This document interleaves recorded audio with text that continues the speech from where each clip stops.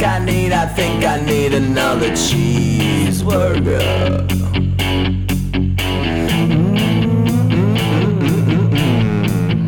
I am a Saudi Arabian, fight for the rights of only men. I am a Saudi Arabian, Allahu Akbar, Allahu Akbar. Bling, bling, bling, bling, bling, bling, bling. I like it. You were humming that all day? You were humming that all day? I was humming that for 2 days because what happened? What happened, Wesley? Listen, so for the benefit of the viewers, you can imagine that three people who co-host a podcast who, you know, have to come up with content regularly. We don't talk. I would say we throw something up on the chat daily. If not, it's, you know, it kind of comes and goes in spurts every other day. A lot here, a lot there. When something comes across your news blotter, such as report Vince McMahon selling WWE to Saudi Arabian government, that rings a lot of bells in our news world. I mean, we talked about nuclear. We talked. Yeah, literally. I know. You could tell me that is as impactful to me as Russia has launched. Saudi Arabia has paid off Vince McMahon. Holy shit! Where do I hide? Duck and cover. When's the fallout? It's from Newsbreak too, and me and Murr were trying to check the legitimacy of it. Or Alan's like, yeah, he's selling that shit. He's trying to do it. He's got the sex scandal going on. He don't want nothing to do with that anymore. Yeah, he's been trying to get. Look, they fucking had what like a SummerSlam or something in fucking Saudi Arabia, and it's always SummerSlam in Saudi Arabia. there was like a million only fucking dudes there, and fucking it was incredible. The Saudi there was like the prince, all of the princes. There's multiple princes. All of them were there. Like it was a big fucking to do. As soon as that happened, they were like, "We're buying that shit." Yeah. So he's been making moves. The whole sex scandal thing, and then Stephanie having to come in. That was a little like it slowed it down. But he was still selling it. And honestly, who am I to judge? They own my favorite soccer team that you could see my memorabilia of behind me. The McMahons own Newcastle? Never knew that. The fucking the same Saudi Arabian government. So, yeah. Yeah, I know they go over there and do like private shows. Like Saudi princes will pay specific WWE superstars to go over. Like even guys that are like retired.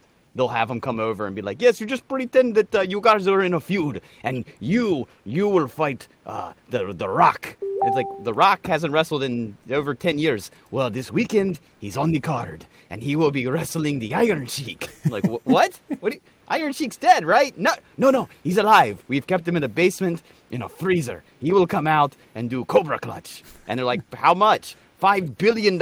See you Sunday. That's exactly how it works. Cool. Yeah. I mean, I'm assuming, you know, we'll just knock the dust off the Sheik's cleats and we'll be back. We'll get the clutch in no time. Right. Dude, it's going to be crazy. Like, we're talking the kind of money that, like, we're not prepared for as wrestling fans. Like, fuck jumping off of Hell in a Cell. Like, fuck jumping off we're jumping off of helicopters and suplexing dudes. Like, it into fucking gold bars. Like it's gonna be fun. It's gonna be silly, and I'm kind of here for it. I haven't really watched a whole lot of WWE recently because it's honestly trash. But yeah, fucking I hope it's a resurgence. So this is the shake-up that it needs. I mean, probably not, but fuck it. Let's try something. Let's get that. It's WWE, man. It's not like. I feel like if you were like, well, the NFL's Saudi Arabia's now, the integrity of the game might change a little bit. Mm-hmm. But well, I gotta say, the integrity of wrestling, I think, has gone out the window quite some time ago. So, fuck it, let's just get entertained. I honestly believe if they handle this properly and the Saudis just are in it for the entertainment, then this could be good. Like Alan said, a lot of money behind it. They don't care if they lose some because they're not in it for the money. They're in it for the entertainment. They love this shit. So, Alan, as our expert on Saudi Arabian sports franchising, do you think that they will put their like Sharia law thumbprint on this thing, or do you think they'll just let it roll as is and maybe even get crazier just for the entertainment's sake? They'll let it roll. Like, look, I can tell you what they did look, there was a whole to-do when they bought the soccer club. I'll break it down for you real short as I can. They tried to buy us, and for a year, the Premier League was like, I don't know. We think we got some questions about your ownership because 80% of the club is going to be owned by the Public Investment Fund of Saudi Arabia, a.k.a. the government. And fucking the other 20% is going to be owned by like some lady and her husband who happens to be Saudi Arabian and like 2 Jewish fucking property brothers in England. And that's about it. Right. And so the league was like, whoa. This seems a little fucking sketchy.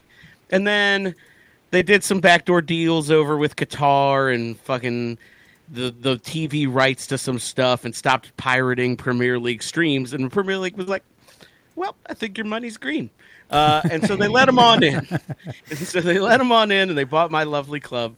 And they've done things slowly but surely, but have put money into it. And they're going to fucking be smart about it. They left the product what it is. I think the club as a product was ripe for selling and marketing.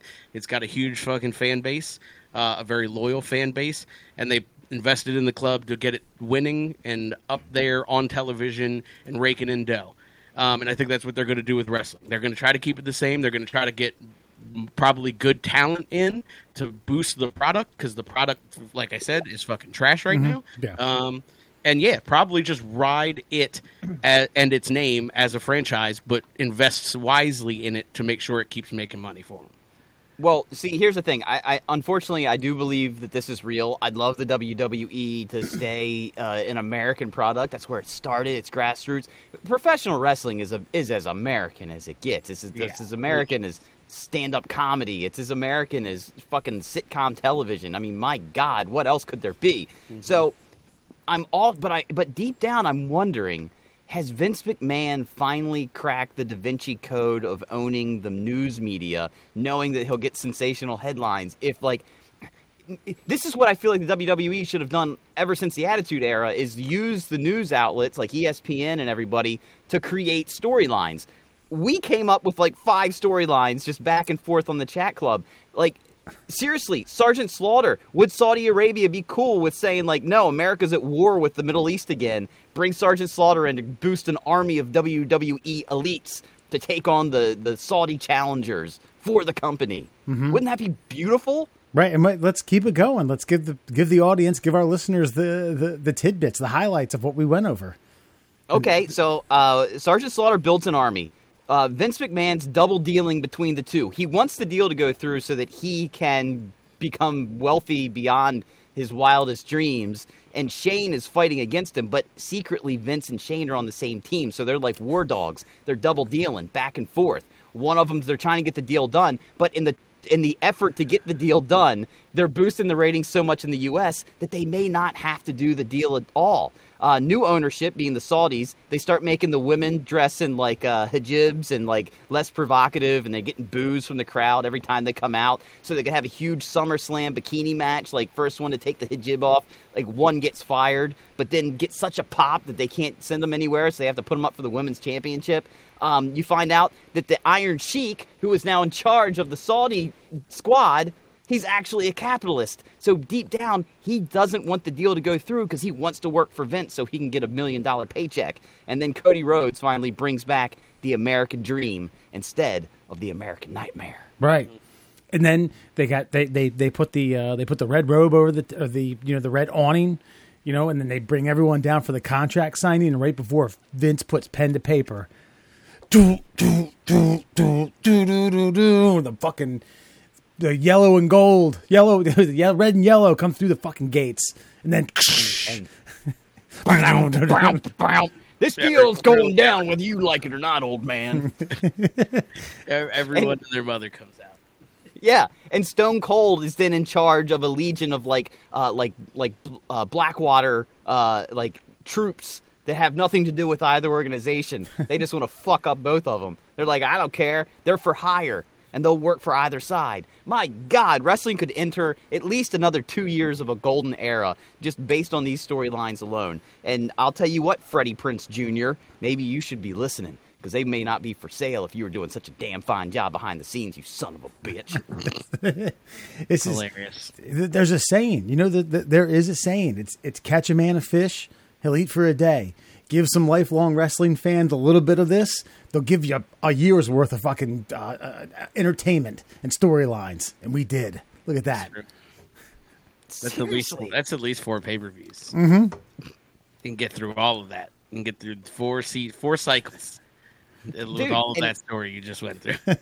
And look, I don't know much about Roman Reigns because I haven't watched in a long time, but I know he's been the head of the company ever since John Cena kind of like pretty much working retirement or whatever it is. See, he could get a whole legion of like the Islanders, like the whole club, the Islanders. They could be coming in to try to take on, these other elitists. Like, you forgot about us. We once roamed this world.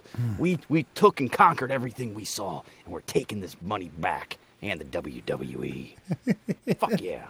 I'm fucking pumped for something that doesn't even exist. This is the WWE in my mind, and it's how it should be. Under the Saudi regime. It's going to be good. Do you think it's going to work? Do you think they do more shows over there? I mean, or do they keep they're definitely going to bring them over there more. That's for sure. Okay. Yeah. Okay. Like every off season we've had since they bought us, we've spent over there now. We just be hanging out in the desert. Like, that's just what they do. Ooh. Whole pay-per-view, all this bullshit we're talking about comes together. Shit, what was it? Something in the desert. Fuck it, damn it, I can't. The Deal in the Desert. The Deal in the Desert will be the name of the pay-per-view where it all goes down. Yeah. Oh man. Oh yeah. Macho Man's back for this one, brother. Actually, it's like a Money in the Bank style thing now. That just a Deal in the Desert. Oh, contract in the bank. There should be like multiple briefcases. Yeah. Something like that. Something fucking wild. Some of them blow up, and they don't have the contract. They got to dig in the sand to find them, and finally, when they get to the bottom, the Undertaker rises up out of the grave. Yeah, chokes him. Yeah. Actually, yeah. And speak, you mentioned the Macho Man. I had that. Yeah, you hear the the Wolfpack theme, and Scott Hall's death was a hoax. He just comes through the. He's been a hoax just for this deal. God, can you imagine the pop if fucking Razor Scott Hall came through? Holy Lord! Yeah. Zombie Scott Hall would get a huge fucking pop. That's for sure. Yes, I think so. You can tell what we were talking about this week. Middle class holes, everyone. Murr, Allen, and Foxman. It's been a good one. Hey, we want to apologize to our legal counsel up north in the Big Apple. We attempted to do a asking for a friend. Unfortunately, we had technical difficulties, so we're going to have to readjust. We're going to have to go, as they say in wrestling, on the fly, off script. If you will, if something bad happens, say a winner, someone who was not predicted, but someone who was booked to win a match, breaks a leg in the middle of the match, sometimes you got to adjust on the fly. And we're going to adjust on the fly here at the Middle Class Holes because Alan, with his vast knowledge of everything, I mean, just pretty much anything you can think of, he is our show aficionado, is going to step in as legal counsel in this week's Asking for a Friend. Pause. Let me. I don't feel like I'm dressed. I don't feel like I'm dressed right. So give me 1 second. All right, here. Okay. Superman going in the booth. You want to be the part, you got to look the part. And here we go. We're getting on our Brooks Brothers overcoat here. Oh, now if he has a monocle, I will be more than impressed. Yeah, this is Clark Kent is not a news not a newspaper writer. He's a fucking lawyer. All right, guys. Let me yeah, all right. Hop on in here. Nothing like a turquoise shirt and a bolo tie. Nothing screams credibility. This is the guy I want at my fucking DUI case right here. We'll get that fluffed out. Just make sure. Look, this is court appropriate. This is the if you can't afford a lawyer, one will be appointed to you, and then Alan comes in like, hey, all right. Mulled over your case. Don't piss on my leg and tell me it's raining. All right? The Barry Glazer special. And he uses phrases like that throughout your trial. Okay. Let's do it. Here's our modified asking for a friend. These are more national, international, and galactic stories, if you will, Alan. And let's start with space news. Alan, NASA is now worried that China may claim the moon as its own territory and prevent the U.S.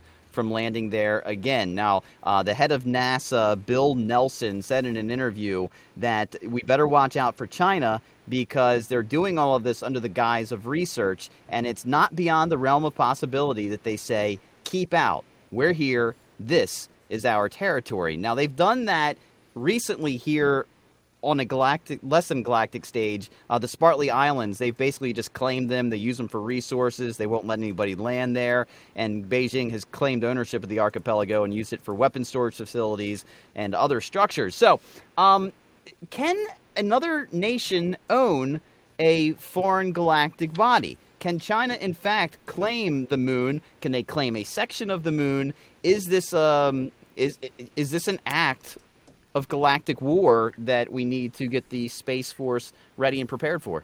I mean, it's definitely an act of galactic war, and we should definitely get the Space Force prepped for it. But I think at the root of it, what you're asking me is the legality. And I think in the 2002 documentary Star Wars Attack of the Clones, the Galactic Federation ruled that land laws only apply on the planet with which they reside. So once they've left Earth, they can't claim them. Get started on the fact that it's made of cheese. How do you claim it? That's ridiculous. So no, absolutely not. China's got to stand on here. All right, they bring the noodles back. You don't got a fucking leg to stand on. Bring the noodles back. I'm not sure I'm aware of that phrasing. It's a legal term. Fair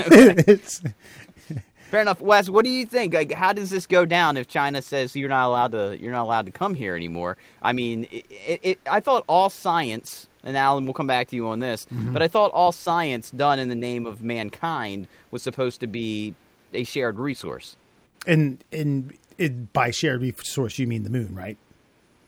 I mean, if we're working on, we just recently went through a international saga known as the pandemic, and the deal was everybody was working on the same project, and if there was any breakthroughs, they were to be shared with everybody so that everybody could look at each other's research and figure out the best solution to the project. So if this whole, let's say global warming is the project that we're all trying to work on, it's like, hey, there's a shit ton of materials up here on the moon. We can utilize them to stop using all the resources on Earth and stop all of this greenhouse gas. So is China breaking some sort of international, treaty of some kind because they're thwarting the rest of the world from, a success to beat a global problem? Well, international treaty or not, and you asked what we'll do what we've always done. We'll go up there and we'll bomb their fucking asses and say the moon's ours.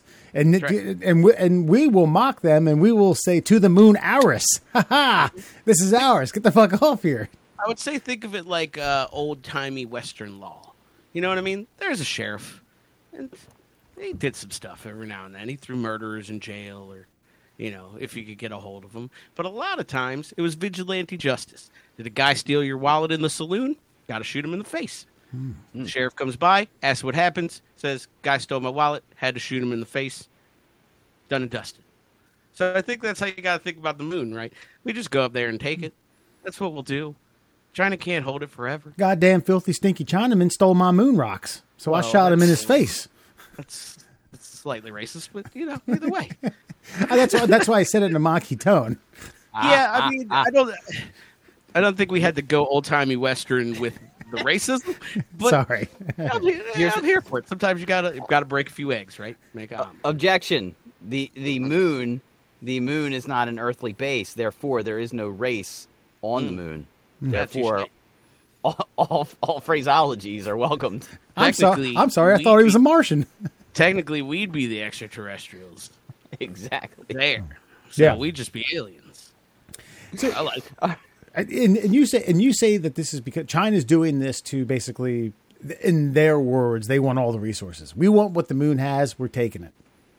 Yeah, they've been sending up all these probes, and they've probably found something. Is kind of what the consensus is, and they're like, we found something right about here, kind of like Walt Disney when he went down and started buying all the swampland in Florida, and everybody's like, "What are you doing with us? Who's buying all this fucking swampland? There ain't shit there. You can't build on it." And it's like, oh, that's just this corporation, mice and stuff, and everybody finally figured it out, and they're like, whoa.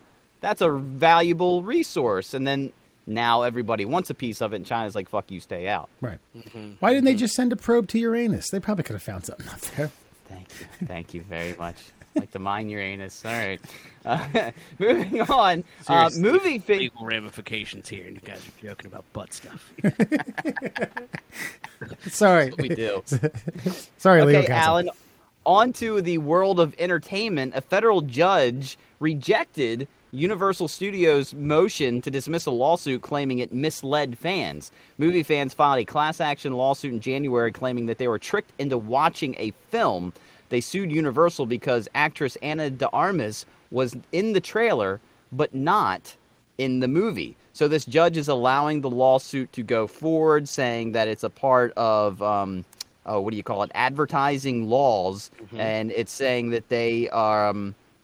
I got to read the quote from the guys that are suing first. They say they were unable to rely on fame of the actors playing Jack and Ellie to maximize ticket and movie sales and rentals. Therefore, they used Miss de Armas's fame, radiance, and brilliance to promote the film by including her in scenes in the movie's trailer. So the judge went on to say that they need something for their value for the rental purchase. So what does this legally, will this move forward beyond this particular judge? Will movie studios now be held accountable for misleading trailers? I think it would be tough. I think it would be interesting to watch. I think it would be something to say. So I think they got themselves a case. It's definitely false advertisement. Have you seen Ana de Armas?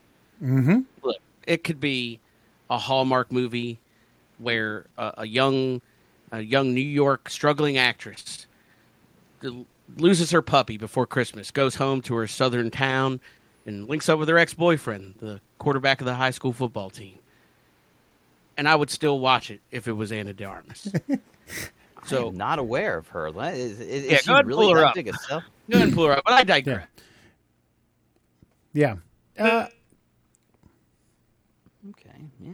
Okay. All right. You like Kind what- of like a. You like what you see? Yeah. Kind of like a. Kind of like a more foreign, like Minka Kelly-ish kind of. And she was casted to play Marilyn Monroe recently, and she's a dark-haired lady, but they blonded her up, and good lord. But anyway, again, we digress. False advertisement definitely says that, you can't misrepresent. I think it's like the nature, characteristics, yada, yada. I'm not actually a lawyer. I just play one on television. So I think that makes sense here, right? You've misrepresented the character, the characteristics, like the qualities of the film. And I'm coming to as a consumer, and I want to get what I'm paying for. And then I get in there and I get no Ana de Armas. Okay, it's probably a shitty movie anyway. Here, the crux of the argument seems to be that the trailer was misleading, but aren't trailers supposed to be misleading by nature? And what I mean by that is, it's like, if a trailer isn't misleading, then it's giving away plot points of the movie, which then spoils the film. Now, I do agree that putting an actress in the trailer that's not in the movie, I don't even know how that's possible. Like, I don't. Maybe she was supposed to be in the movie and then she was cut, or a point that I was going to bring up with our real legal counsel was that maybe she was supposed to be a character that was going to facilitate a future in the franchise. Maybe there was going to be sequels, and her presence was supposed to be seen more fluently in the next set of films. And so, therefore, it may not be misleading if the studio does, in fact, make a follow-up film to this project. So, a couple things. In my research, I don't think there's supposed to be in it. I think it's a standalone film. And then the second thing, I think if I was trying this case, if this came across my desk, and I said, yeah, I'll charge you an exorbitant fee per hour to get this done for you. I think my argument would be that you're right. These trailers are supposed to be enticing. And so if Ana de Armas was like in this trailer and sliding a spaghetti strap down to allude that there might be titty. But you get to the movie and there's no titty. It's edited out.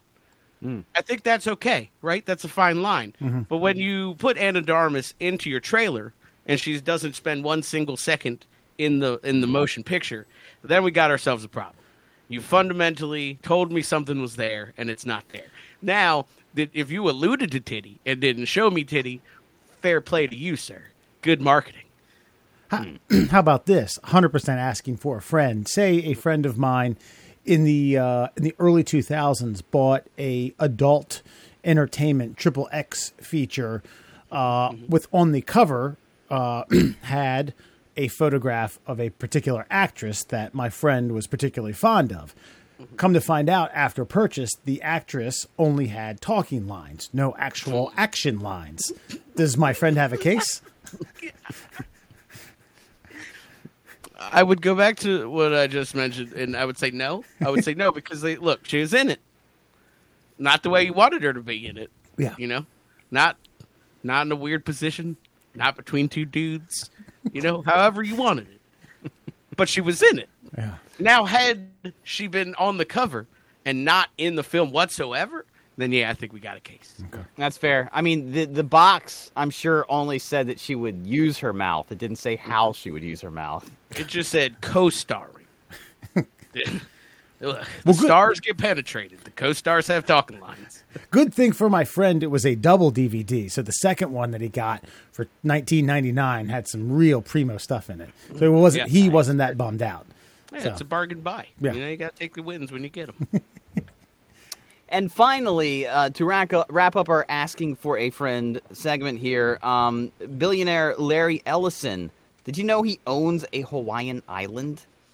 I'd heard such a thing previously. I haven't really thought about it in a long time. Does he own?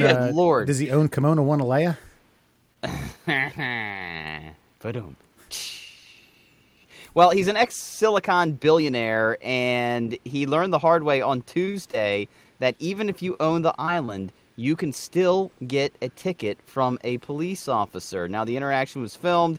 The cop said the reason that I stopped you is you ran through the stop sign, and you were kind of speeding there. Now, he did apologize. He wasn't a complete dick about it. He just said he was on his way home to eat dinner with his kids. Now, he also didn't have his driver's license or insurance information on him, so they don't know what the fines are. They don't know what he was ticketed for. They just know that he was stopped, and he was, in fact, given a citation for speeding. But see, here's my question to you, Alan, as our legal counsel.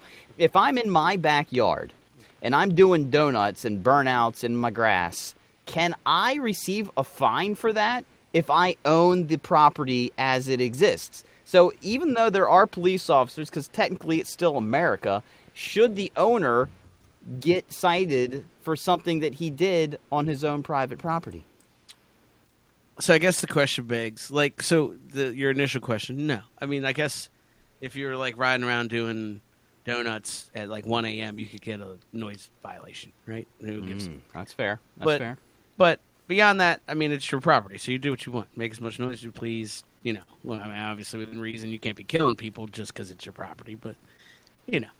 So I think it's tricky here because, I think it's tricky here because, was he on his property on his island?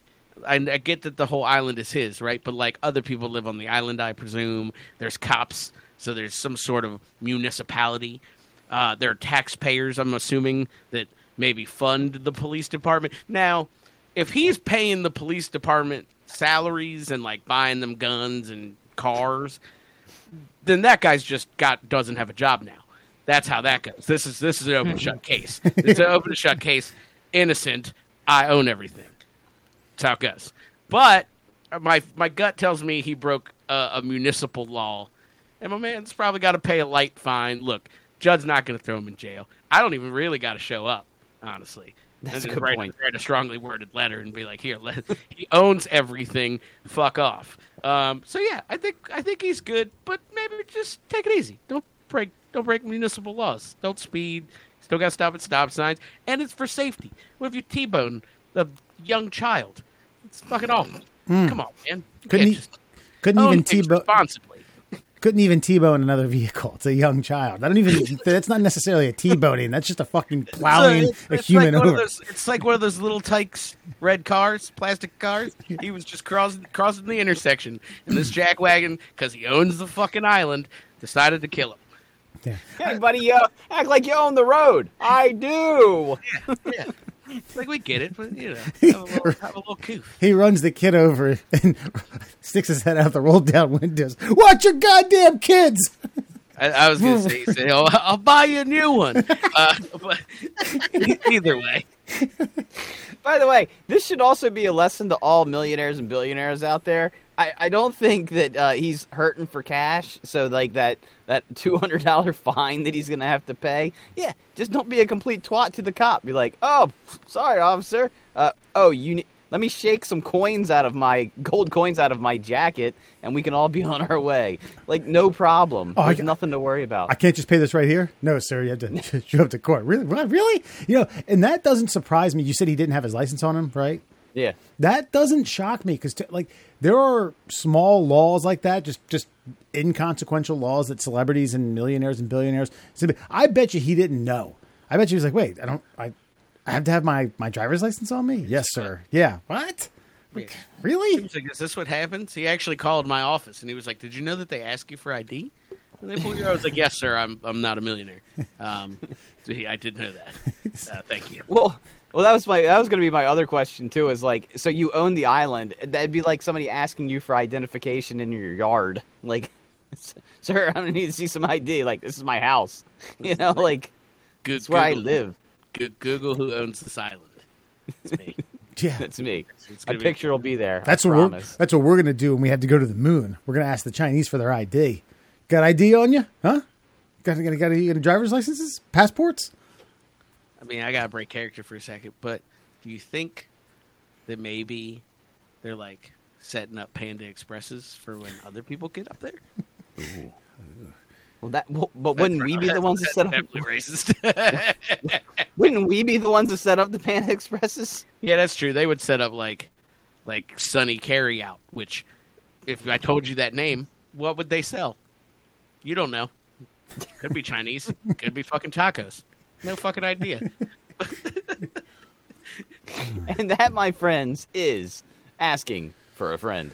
Thank you, Alan, for filling in as our stand-up quasi-legal counsel. And my pleasure. Look, I thought about going to law school shortly after graduating, and I'm glad that I could bring that expertise to the table. The thinking about going to law school. I'm glad. I'm happy for the opportunity. I haven't really got to flex my thinking about going to law school muscle since I thought about it. And this was a good opportunity. I just say, just small sample size, you'd make a wonderful public defender. I mean, grade C. Right. C plus, probably. Look at the hair. Yeah. It's so good. Yeah. Like in West Virginia, like a rundown coal town. Oh, yeah. That's, duh. Uh-huh. Just getting possession controlled substance charges all day. We're cleaning that up. All right, it's hot as shit. I'm changing again. All right. Always has a briefcase with one folder in it. Always. There's nothing in it. Thought I had papers in here. All right. I'll just wing this. That's all right. Tell me about it. Tell me what you got. I ran over a kid on my own island. Ooh. Ooh. All right. Were you drinking? Tell me you were drinking. That guy. That lawyer guy is fucking wild. Were you drinking? I always do. All day. I mean, what are you talking about? Probably. I think it's good that I was slugging back that beer while I was doing legal counsel. Mm-hmm. It works out nicely. Anyway. All right. Well, it's a new year, and I always say it's Fun Fact Friday. Then Murr always corrects me, but this year he's got a new calendar. It's called something else. So fucking take it away. Tell us what we're gonna drop knowledge on in 2023. Well, it's still Fun Fact Friday, my friends, and it's still time for 5 fun facts for you fuckers on a Friday. But now, in the new year, 2023, it's time to floss those brain cells, a little bit of mental floss with amazing facts. That's right, our Fun Fact Friday calendar is now brought to you officially by Mental Floss, and it's filled with amazing facts, brought to you, of course, by our friends at the Shin Splints Recovery Group. We can't escape those sons of bitches, so if you got any pain below that knee and above that ankle, find yourself the Shin Splints Recovery Group on Facebook. Let's hear them.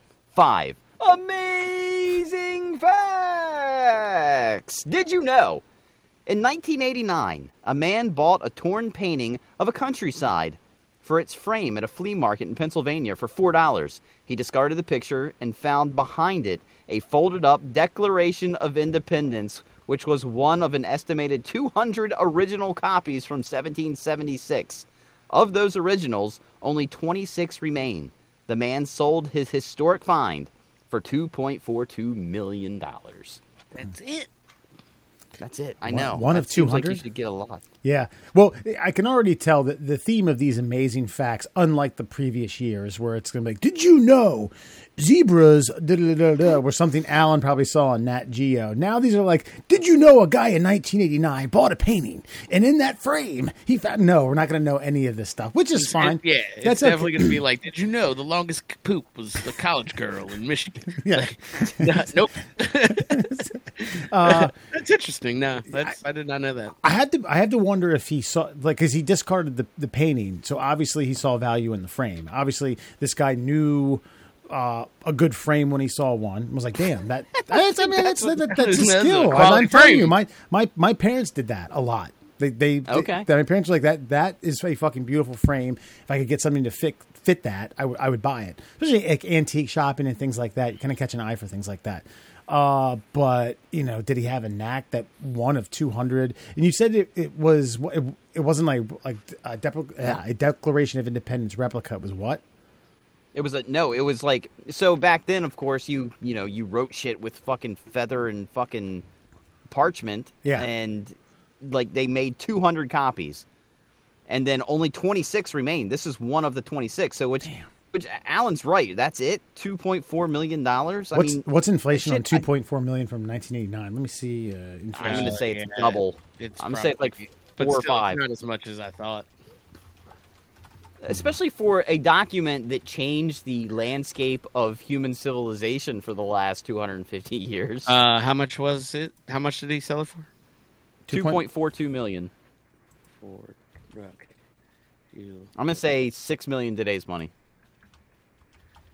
That's right. That's it. Which is still a hell of a find. Don't get me wrong. But I do wonder who painted the painting, though. Because I know... 2.42 million would be 5.79 million, almost. So you must hit it on the head there, Andrew. Okay. Yeah. Yeah, because I've done the math on inflation a lot because my dad's always like, well, you're making about what I was making at your age. I was like, yeah, but it was worth twice as much. Oh, dude. I had that conversation with my parents, and I was like, you idiots.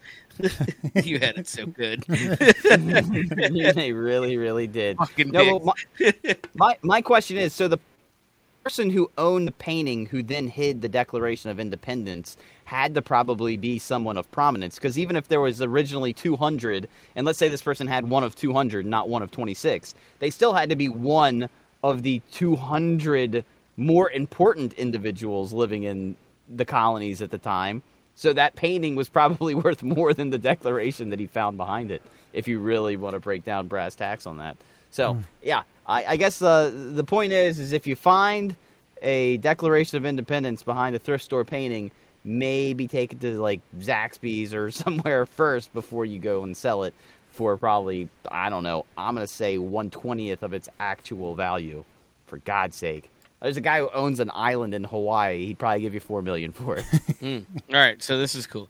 So, after the adoption of the Declaration of Independence, the Committee of Five, Thomas Jefferson, John Adams, Ben Franklin, Roger Sherman, and Robert Livingston, were charged with overseeing the reproduction of the approved text. Some fucking Philadelphia printer printed a shit ton of copies, and they were sent to the 13 colonies, to newspapers, local officials, and commanders of the Continental troops. The rare documents are known as Dunlap's broadsides, and they predate the engrossed version signed by the delegates. So they were made while they were still like hashing out all the fucking details before they signed it. So it was just like, it was more of a ceremonial and like a news thing that like, we're going to declare independence from England. Like, we're going to tell the British to go fuck themselves in a couple days. So of the hundreds, only 26 copies survive, most held in museums and library collections. 3 are privately owned. And when news of the Declaration of Independence reached New York on July 9th, there was a riot because the harbor was full of British ships and shit popped the fuck off. Damn. Nice. Yeah, Nice. America. That's what they and they probably said it like that back then. Like, wow, shit's about to pop off here. Yeah, Ben Franklin walked out. He was like, "Tell my old chaps, I think shit is about to pop off in the harbor." They still had British accents. They were basically Yeah, but he was like Bostonian, says, "In the harbor." Yeah, and then a Russian guy comes out. Did someone Could you say pop off? imagine if all of like our founding fathers sounded like that? Oh God, That makes me sad as fuck. Like Bostonians? That makes me hate this country a little bit because I really hate that fucking accent. Did you know? While Americans are superstitious about Friday the 13th, Greeks are traditionally wary of Tuesdays, and more specifically, Tuesday the 13th. The rationale for the superstition goes all the way back to Tuesday, April 13th, 1204, when Constantinople fell to the Crusaders. Damn. Well, if I know anything about rap music, the Hot Boys always say that Tuesday and Thursdays are the hottest days of the week. So you don't fuck with Tuesdays and Thursdays in New Orleans. So not sure if there's any historical parallels with that. I doubt it, but it's worth mentioning. But I also know that Friday the 13th was the day that the most of the Knights Templar were fucking like slaughtered in the streets, which is why that's an unlucky day. What day? Friday. I don't know the exact date, but Friday the 13th. It was a Friday the 13th, and that's when they basically were like, "Hey guys, we want to celebrate you and what you've done for everyone." Just kidding. We're gonna chop all your fucking heads off and throw you in prison until you die. Well, I mean, that one was a whole lot of like, "Oh, you don't believe in Jesus? Time to burn!" Fucking like, wars back then were really petty if you think about it. And then when someone said no and they said, "You're going to burn," you know what happened? Someone was like, shit's about to pop off here. It's about to pop off. Everybody get to the harbor. Did you know? If you love to preach Bob Ross's Happy Little Trees gospel and live the breath of joys of painting, which, Jesus Christ, okay, I'm starting to not like Mental Floss's amazing facts already, which premiered on PBS 40 years ago today, then perhaps becoming a certified Ross instructor is in your future. According to the official website, no previous painting or teaching experience is needed. To be a Bob Ross, mimic teacher? Yes. Instructor? Now, I've watched a very extensive documentary on Bob Ross's life. Now, Bob Ross learned the art of the wet canvas painting from some weird German guy who was not very personable. And so what happened was Bob Ross was like, "Hey, I learned this shit pretty quick. I can go around to different malls across America and teach people to do this shit too." And that's what he did. And then everybody was like, "Man, you're really good at this. We should put you on local television." And the rest is history. So there is still a Bob Ross school of artistry where you can go and you can learn to do the wet-on-wet oil painting.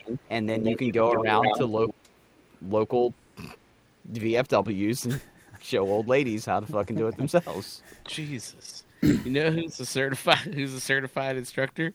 David Arquette. Really? Wow. Yeah. Not surprising. Former WCW world champion, I'll have you know. Yeah, that's true. You know what's interesting? I'm looking at this picture of Bob Ross. I mean, it's majestic. But more importantly, the brush that he has in his hand is like one you would use to like do trim around your house if you were repainting like a living room. And I don't understand how he made such fine, delicate strokes with such a gigantic fucking paintbrush. Like, in every other picture I see him, he's holding the same paintbrush. So, like, he didn't use like a tiny one for details.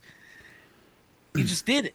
He's talented. Wes, this is how I know I'm onto something, because I've originally I was arguing with your brother about the status of Bob Ross as an American artist, and in more recent years he seems to have really kind of like mellowed to the fact that Bob Ross will in fact in the next century be known as one of the great American artists. Well, I hope so, because in 2 days it's his birthday, and spoiler alert, I got him a Bob Ross chia head for his birthday. So Fucking right. So this is a vibe. I think I'm gonna get myself aviators as eyeglasses.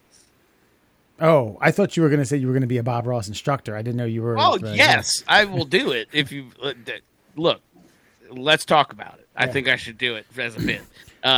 But yeah, look. This I'm just looking at this picture. Can I? Can I even share a screen? Look, I don't even got to ask anymore. Look at how advanced. Have to ask. We've upgraded here. Advanced we are. 2023. Look at how majestic this fucking man is. Look at the gold chain and the medallion and the fucking hamburger meat. Yeah. Yeah, see, you know the Canadian, you know there's jeans on the bottom. That's a Canadian tuxedo, goddammit. Like, everything about this. I'm going to say this, and this is because, and Dewey's biases have to revolve around the fact that he grew up in the household with I will consider my dad an artist. Now, did he sell artwork? No, but he went to art school. He made a career out of... at least the first part of his career, art, then moved on to graphic design, but still had an appreciation for it. And we used to watch Bob Ross on occasion in the household if it was on and some lazy afternoon. And my father had the same rant every time. He's like, look, he's going to build a really fucking great background. It's going to be amazing. It's going to be good. And then the middle ground is going to be all right. And then he's going to fuck it up with these trees. He's going to fuck the whole fucking painting up. He's a fucking idiot. Why did they televise this fuck? And, as a 10-year-old, that sinks in. I'm gonna have to agree with you. That's fair, I guess. Yeah.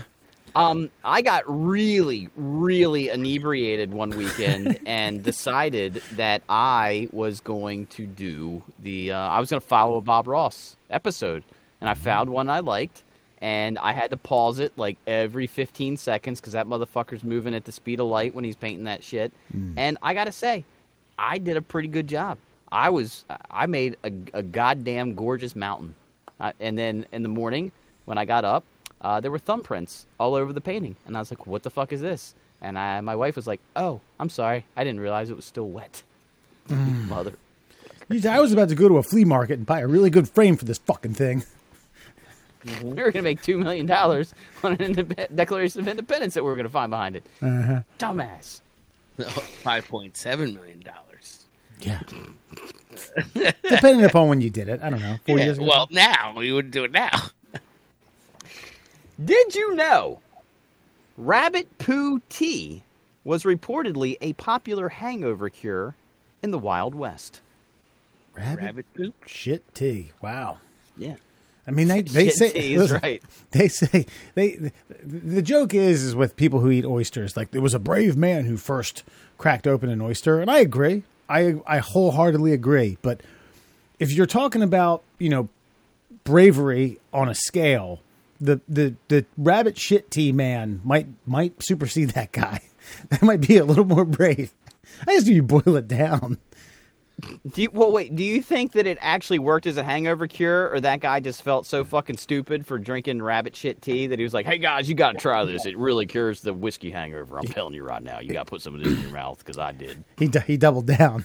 He didn't. He was too proud to admit that he ate rabbit shit tea, or drank it rather, and didn't want to admit that he was wrong on a hangover cure. Yeah.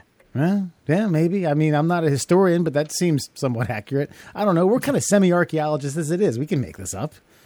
Well, that and rabbit turds look a lot like coffee beans, so I'm wondering if it was maybe started out as a joke and somebody's like, man, this shit really worked. This is good goddamn coffee. Yeah. Hey, you know what Billy, we did? You got to come over here and try this. We swapped out Jeff's coffee beans with rabbit shit. He don't even know. This shit is crazy.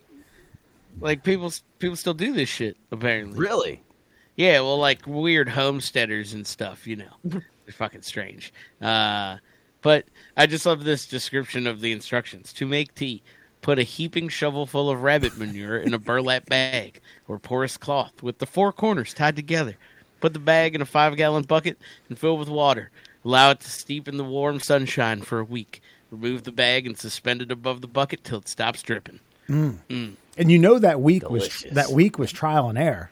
They just didn't, there was someone who hit that sweet spot where This is the worst thing, I think, is you can speed up the process by putting manure directly into the bucket of water and let it sit for 3 days, stirring daily. Then put some burlap over the top of another empty bucket, making a strainer, and pour it through the cloth to strain out the solids. Yeah, see, that's like an instant coffee method. You don't want to do that stuff. You want to stick to the real grassroots of rabbit shit tea. And you know that someone was like, anything less than a week, still too moist. More than a week, it's like burnt bacon. No good. I love how they just assume that I have a burlap bag around and burlap cloth to use as stray. Like, I just keep stray burlap around. Well, then, like, you know, like, you're trying to cure a hangover. You don't let it brew in the sun for a week. Yeah, I ain't got time to deal with burlap. Yeah, I'm not thinking about the hangover I'm going to have a week from now. Unless you keep it on stock. You got to prep your batch before a wedding. Yeah, right, yeah. You know it's coming. Whew, we got a big wedding coming up in a couple weeks. We need two 5-gallon buckets of poop tea. For me and the missus. And finally, did you know quake buttock is a 17th century word for a coward, which I think we should all start adopting immediately. Quake buttock. I'm doing that. Coward. You dirty quake buttock. Get your ass back here. Is it because his butt's shaking? Ooh. Is it because I think glute is quaking? That's it. Yeah. That I think you hit the roots of it. Yeah. I think the cheeks are shaking. And you know what happened? Murr called me. You know, this is fictitious. You said 17th century, right? Yes. 17th century, fictitious, drunk history. Here it is. You quake buttock. I'm like, what'd you call me? And then Alan pops in like, oh, shit's about to pop off. Mm-hmm. Get to the harbor. Get to the harbor. Good stuff. And that, my friends, are your amazing facts for your Fun Fact Friday. Well, I think I'm going to enjoy 2023 Amazing Facts. Those, a little here, a little there, but it was pretty good. Hey, folks, before you go, coming up in a few months, the PGA Tour kicked off last week in Hawaii. It was a great event, and it's just like, it's kind of weird for people who don't follow golf, have to understand that it's like, I don't know, like a 10-month calendar. Scott Stallings, I don't know what his world ranking is, but he automatically qualified for this upcoming Masters, April 6th through the 9th. Yuck. Because he made the FedEx Tour, the FedEx playoffs last year, he automatically qualified for it. And in the mail, Scott Stallings, received an invitation, except it was the wrong Scott Stallings. It was a Scott Stallings who lives somewhere in South Carolina, who coincidentally has has a wife with the same name, Jennifer. He was reached out to by Scott Stallings. Says, "Hey man, got your invitation. This isn't for me. Yada yada." Long story short, there's two Scott Stallings, and the wrong one got the invitation to play in the Masters. Yuck. Your thoughts on the PGA Tour's fuck up? Well, I think that he gets to play no matter what. That's his name. Oh, they sent him the invitation. If he wants to get out there and put some divots on some greens, then I say it's his right. I will say, okay, he's from South Carolina. I don't know if he's from there, but he lives there. And most people in South Carolina typically play a little bit of golf. So, Alan, let's just guess here that this guy's let's just say a 15-20 handicap? Yeah. Probably. Okay, we'll guess that. The average amateur golfer, right? Oh, yeah. On Thursday and Friday, the first two rounds of all majors, whatever network is covering it, you can stream it online, and you have options. You have featured groups. You can watch holes. You can watch different things. You put him in a featured group. I guarantee you people will watch it. Oh, yeah. I'm not watching anything but that for the first 2 days. First two rounds? Because he's not making the cut, right? So, like, I'm watching this motherfucker shoot a $145 around Augusta. And I want the meltdowns. I want him to don't, you're not even on TV, bud. Just just go for it. I'm hucking a club. I'm fucking yelling at caddies. You know what I mean? I might you might be my caddy. Or, it's probably a toss-up. It's like you, maybe Dave, But I'm just yelling at one of my homies on the golf course while a bunch of professionals do the greatest thing that's ever been done on a golf course around me. I would say, yeah, as one of your good friends, Alan, I would strongly recommend you take Dave. Yeah, I mean, that's fair. Almost declined the offer. That's fair. I mean, he's definitely not helping me shoot any better than like $110, $120, yeah. At least. Fuck, probably worse than that, honestly. But here's the thing. I feel like you guys are being a little short-sighted because this is like look, there's a movie coming out that we all want to see, and that's Cocaine Bear. It doesn't take much to plant the seed for a movie script to happen.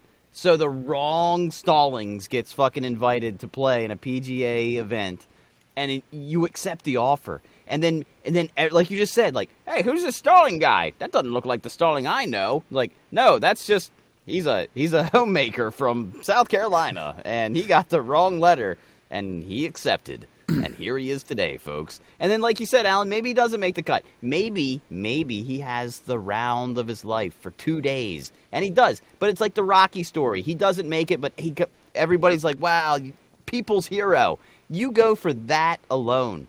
The possibility of a movie coming out in 10 to 12 years where you can collect on like 2% royalties.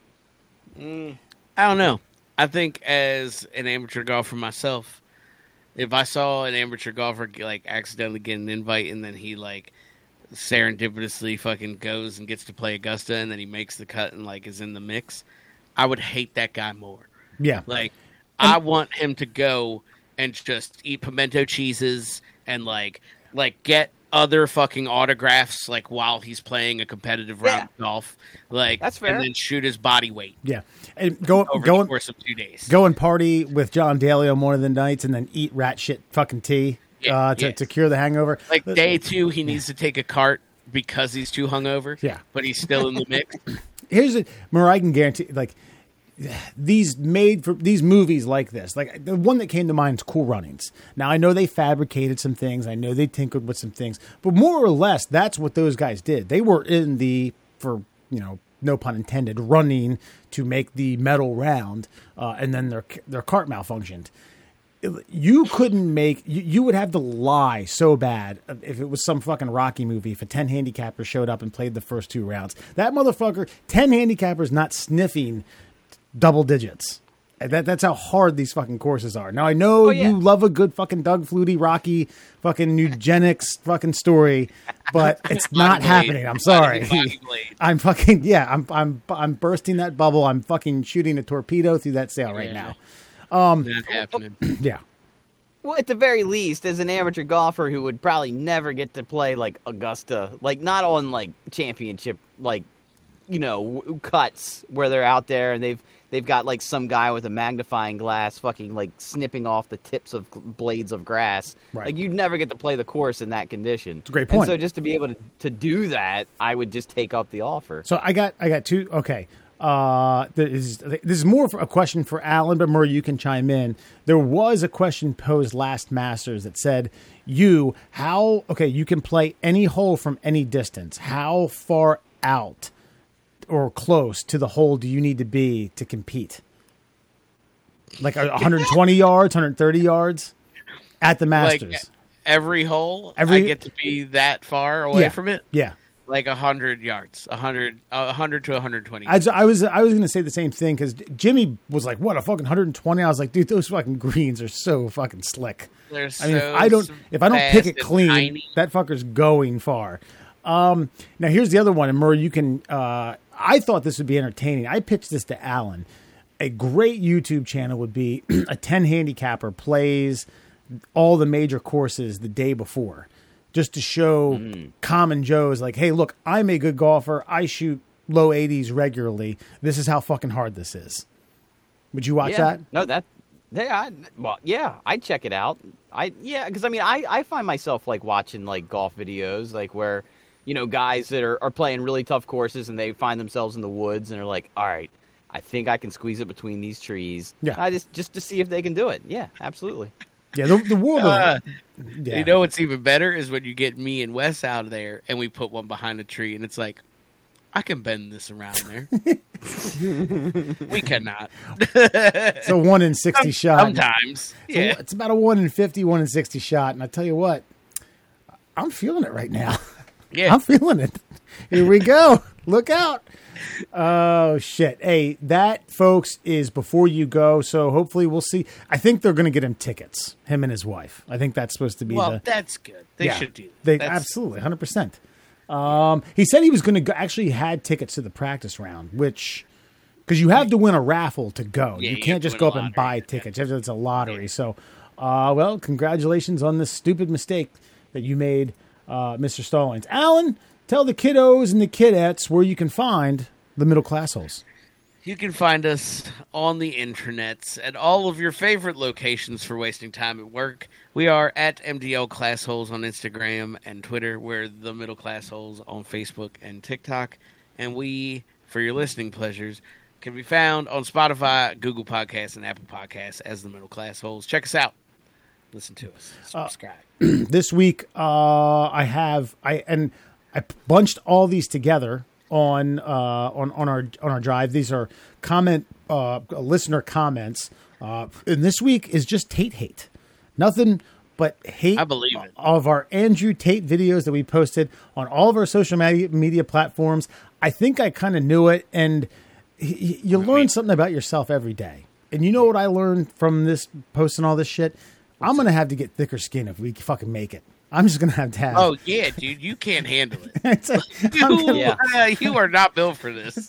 Yeah, I do worry about you because I spent 15 years on the radio, and I at first it hurts, and then, it still hurts every now and again, like after a decade, but then, you just like, ow, fuck them, who cares? Because then you end up with that guy that we were going back and forth with on Instagram. You're like, you're never going to reach them. Yeah. They don't care. They don't want to. They don't know if they want to win the argument. They just want to argue. That's all they're there for. Gotcha. Okay, well, we're going to go over a few of these. The first one, and I had a whole spiel about this, and then this person sheathed their sword and followed us on TikTok after I went back and forth a few times. It's ATARIS01. It's Ataris01. It says, it's crazy how people contradict themselves. Quote, I don't know anything about Andrew Tate, but I know he's a piece of shit. Hear me out on this. Neither one of you said that. Yeah. Alan, you said, I don't know anything about Andrew Tate. Then Merle, later on, you said he's a piece of shit, but he's an entertaining piece of shit. He merged those two quotes. Then he quadrupled down about not being wrong. And finally, I was like, dude, you just misquoted him. Just fucking admit it. Yeah. He didn't ever admit it, but then he was like, hey, I looked through some of your videos, and you guys are pretty funny. I'll follow you. So thanks, man. Look, we don't like false male bravado, but we're just regular guys. Yeah. It's fine. Yeah. So got a lot of common, I'm sure, except Andrew Tate. Blickety Blow, regular listener, and has been mentioned in this segment a few times, says, this is like 2016 and watching all the racists admitted online. That was also true. It was, that was a fun experiment. We should do it more often. This is that Baukai, Boukai. Some sort of weird like bukkake type thing. Me being someone, so there's three people in this who respond to each other. This person started off by saying, me being someone who likes him in my life has gotten better. Has gotten nothing, excuse me, the grammar is terrible on this, has gotten nothing but better since I discovered him. If you don't know much about him, y'all should look into him more. He's done good. My only question is, why is he such a piece of shit? Then someone came in that said, I don't steal monkeys. The name is I Don't Steal Monkeys. If you're an older boy or young man, you really need to stop watching that shit. It'll warp your perception of masculinity and make you insufferable. Then Cosmic Voyager comes in and says, by being a man and not a, quote, weak loser, WEEK, weak loser, I'd rather be a masculine man. Yeah, I don't like losing weeks either. Oh my God. Yeah, losing 7 days at a time. Yeah, it's a long time. On the YouTube short, it's like El Captain Morgan 556 says, Andrew Tate is the hero we need. Yep. That's good for you, I guess. Oh, man. Andrew fucking Tate. What an enigma. Like, okay, listen, when I say he's a piece of shit, like, some of the women that were, quote-unquote, working for him, like, were literally tattooed with property of Tate. Yeah. So, right. I mean, the type of guy that would require, like, we'll just call them an employee, to have their name permanently branded onto their body. There's a smell of hint of shittiness about the personality of the human that would require that of someone. It's at the very least a stepped in poo level of smell. Stepped in and or drank rat poo. And before some fucking jackwagon comes up on here, because one's gonna be like, well, they did it voluntarily. They got those tattoos voluntarily. Well, that might be so, but I think any employer or guy or man who was like, I kind of fucks with that. Yeah. It's still kind of shitty. It's still pretty shitty.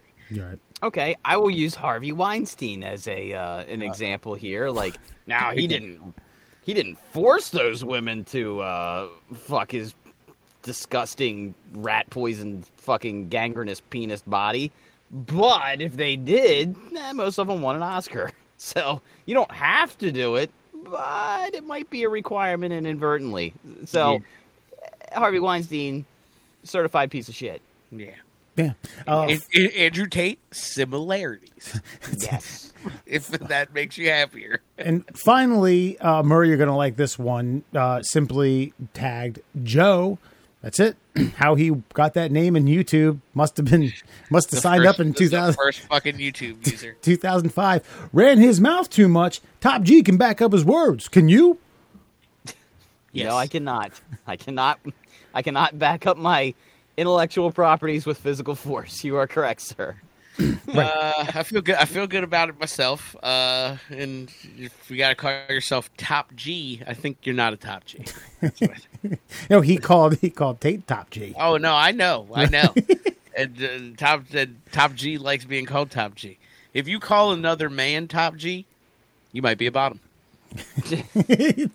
You were definitely a bottom lowercase g. It's just like almost like questionably it could be a Q. Don't even know. Written in cursive, of course. Yeah.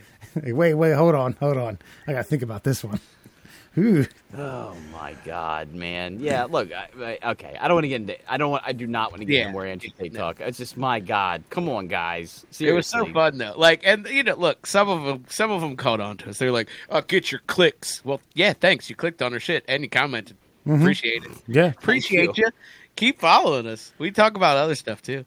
Yeah, I know that is the one thing that riles me up, Wes. Like, when you start seeing those are the type of comments. Like, yes, we're talking about a relevant piece of news information. That is what this is. And if you find it as interesting as we do, of course we're gonna get fucking clicks off of it. You dipshits. We were getting beers and a drink before we recorded in person, which happens twice a year, and it came across the fucking news blotter. Yeah, we were excited to talk about it. Holy smokes! Just like we were excited. Or, I don't know, moderately excited to hear about the WWE being acquired by Saudi Arabian oil money. Yeah. Probably more excited. Fun fact, listeners, when you produce a podcast or a radio show weekly, you tend to follow the trends in the news and touch on them, talk about them, maybe call guys pieces of shit. It happens. Yeah, he got released, though, right? I heard that. I think so. I mean... I think you get released. It was all a big misunderstanding, is what I was told. Oh, well, I don't think it was that. I think it was like, hey, we'll let you out, but don't go nowhere. By the way, not much of a top G if you get owned by Greta Thunberg on fucking Twitter. Right, you got burned like 3 times in a row. Because he got caught for the pizza boxes and her response, and he was going back and forth with her unprovoked for some reason on Twitter, and she hit him back with like, "This is why you recycle your cardboard." Well, I think the best part about it, let me just say, is I think strike 2 wasn't even his retort or like her retort to his retort. Strike 2 was him taking like a day and a half to come up with that video of him in a smoking jacket with a pizza box in front of him. Like a fucking like 19-year-old was like, "You're a piece of shit," and he was like, "Give me a day. I'll be back." And then that's what we got out of it, and then he got arrested for it. It was like, Christ, way to top G yourself into being a piece of garbage. We gave you 15 seconds, and you came back with sleek fucking public defender. Right? Look, 15 seconds, and I'm a public defender that gets you fucking put away for something you didn't do. hit a kid, huh? Oof, all right. Just crack these knuckles here. What color was the kid? Oh, we're fucked. We're fucked. So it was a white one? Yeah. We're fucked. And we are fucked if you keep listening to this. All right, everyone. Join us next week. Middle Class Holes. Take it easy.